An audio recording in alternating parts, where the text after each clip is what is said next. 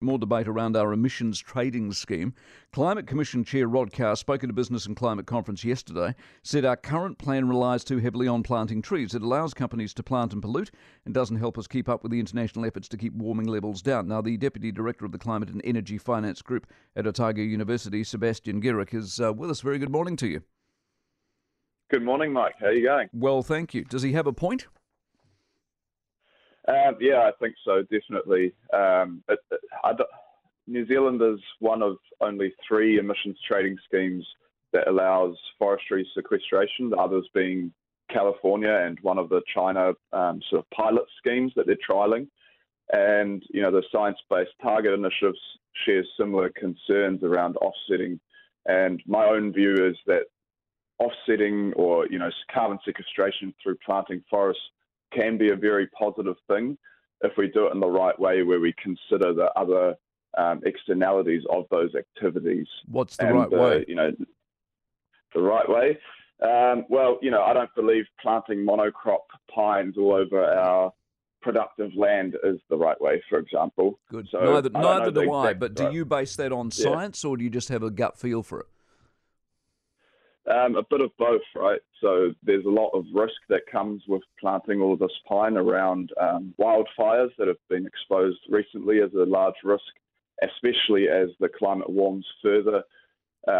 You also have other issues around the soil health that's left after a pine forest has been there. And the alternatives would be things like planting back the native forests, which we've deforested over the last 150 or so years. Yeah. See, here's my concern. This is the theory versus real world bit. So the trees are easy. We were always going to go with the easy way, and that's exactly what's happened, of course. The moment and I thought we'd got the ETS sorted out, but now we've got it sorted out, we need to shake it up. Are we ever going to get to the end of this where we all agree and actually do something, or are we just going to argue about it till we're dead? Yeah, that's a good point. The ETS has gone through a lot of changes, and I do think there's more changes needed.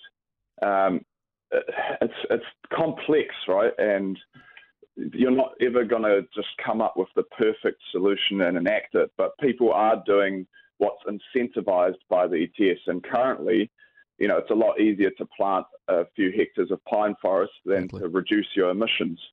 When Rod Carr talks about the international obligations, the counter-argument to that, of course, is yes, but all the major polluters in the world aren't meeting their obligations either.